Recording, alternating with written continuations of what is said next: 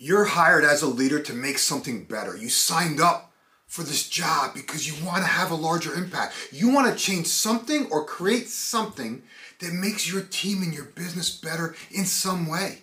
If that's you, if you're driven to discover something better for yourself, your team, or your business, then you must fall in love with your problems and then teach your team to do the same. Today, I'm going to explain why.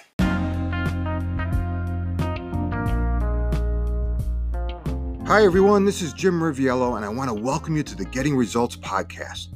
I'm so excited to have you here, so let's get started. Results matter. In fact, we're paid to get results. So the big question is this: how do business leaders like us, who really want to do the right thing and make a difference, how do they get results? How do they effectively lead others in the face of adversity? And how do they find the strength and courage to role model the behavior they want to see in others? That is the question, and this podcast will give you the answer. My name is Jim Riviello, and welcome to Getting Results. Years ago, I was in search of something better. I sensed something big was missing in my life, but I couldn't define exactly what that something was. All I knew was that I was just tired of struggling every single day. I was tired of being on an endless treadmill. I was tired of just feeling like everything was just so difficult. Someone told me there was a better way, but I didn't believe it. God knows I wanted a better way to be true, but I was skeptical. See, earlier in my career, I would often spend my days just looking for a quick fix, like a magic bullet. I believed that if I just had another new client, or I could extinguish the current fire of the day, all my problems would be solved and tomorrow, magically, would be better. At the end of each long week, I would often wonder, what just happened, right? Intellectually I knew I worked my butt off, but I wasn't sure what I exactly accomplished. I couldn't figure out how I succeeded on one hand and why other times I often struggled. And if hard work could define success, why did I not feel successful, right?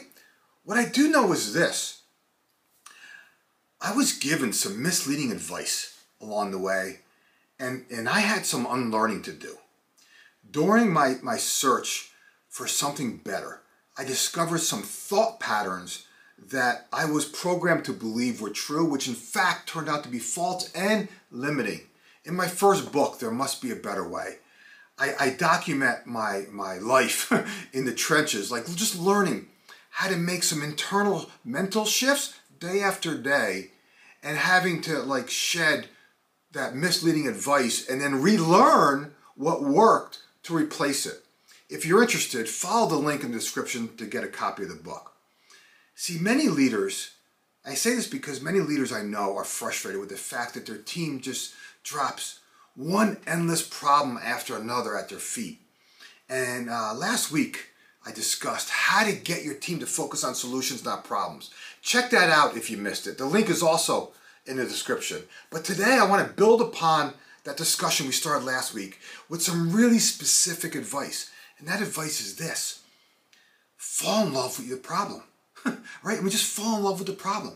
See, too many people wish they didn't have problems. Others bitch about their problems like it's like some life sentence. And then there's a third category, or a third group, who just ignores their problems with the hope that they're just going to eventually go away, except the fact they never do.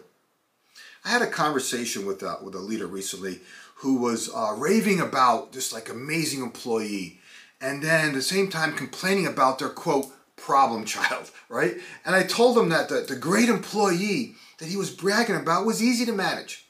The problem child, on the other hand, was his greatest gift. He was like, "What?" I said, "Yeah."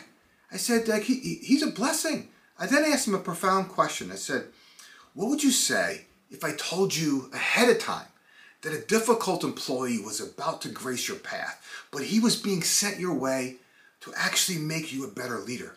In fact, this employee was going to help you become more articulate. He was going to help you define clear expectations. He was going to help sharpen your overall leadership.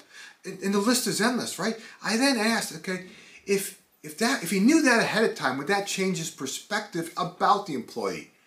He eventually broke the silence and said, yeah, it would. I did the same thing with another woman I was working with and who was complaining about a challenging client. And yes, in fact, the situation that she was talking about was complex. I'm not going to dismiss that. However, I asked her the same question. I said, what would you say if I told you ahead of time that the challenging client situation was challenging client situation was about to grace your path, but this situation was being sent your way to make you a better leader, to improve your company's processes, and to help enhance the customer service experience that your customer offers its clients. I asked, if you knew that ahead of time, would that change your perspective about this client? She smiled and said, hell yeah, right? See, I'm saying this because the problem is the way. The problem holds the key to incredible learning opportunities. The problem makes you better. The problem gives you experience and wisdom. I personally would not be here or where I am today without the problems and challenges that graced my path. As a child, I'll say this to you guys, as a child, I lived through 3 divorces. My mom used to hit me, and I eventually ran away to go live with my dad. If I had to do it all over again, guess what? I would do the same exact thing. Why? Because that experience made me who I am today. That experience taught me how to be a better husband, how to be a better father, how to be a better friend. Every, quote, problem or challenge that I ever experienced, in fact, paved the way for something better. My high school girlfriend broke my heart, right? My freshman year in college, and guess what? 3 months later, I met the woman who I'd eventually marry and the person who I consider today my best friend. The largest deal I ever won in corporate America came on the heels of losing that same deal 48 hours earlier. In 2008, my first business started to shake big time by the financial crisis that rocked our country. That experience led to meeting my business coach and running the company that I proudly have today. COVID hit our world unexpectedly, right? There were times, yes, that it was hard. It was hard to envision something better. But that's what leaders do. Many businesses, including mine, revamped their business model to scale it in ways that none of us could have ever dreamed of beforehand. In each situation, the problem was in fact the light. The problem was actually pointing each and every one of us to something better. It doesn't matter if you recently volunteered to lead, if you're a seeker attempting to become a new thinker, or a senior leader who is innovating and transforming your business to a whole nother level. Whatever challenges that lie at your feet, I'm going to ask you the same thing I ask all my clients. What would you say if I told you ahead of time that a challenging situation was about to grace your path? But this situation is being sent your way to make you better.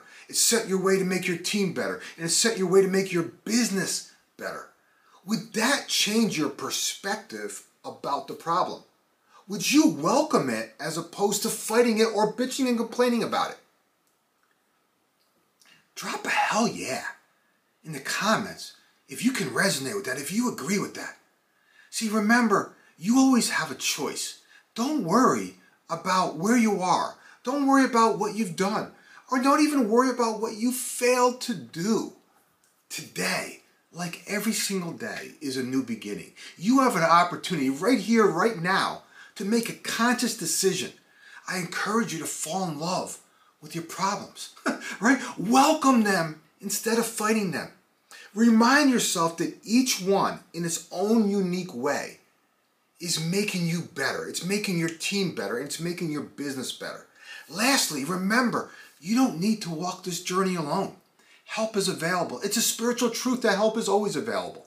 Seek guidance from and help from others who can shorten your path, who can help you navigate your challenges and accelerate growth.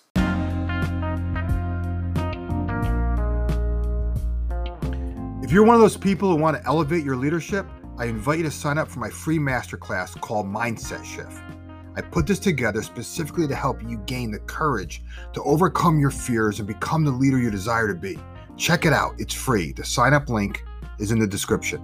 In the meantime, do me a favor and share this podcast with others in whatever way serves you best. Enjoy your week, and I'll talk to you in the next episode.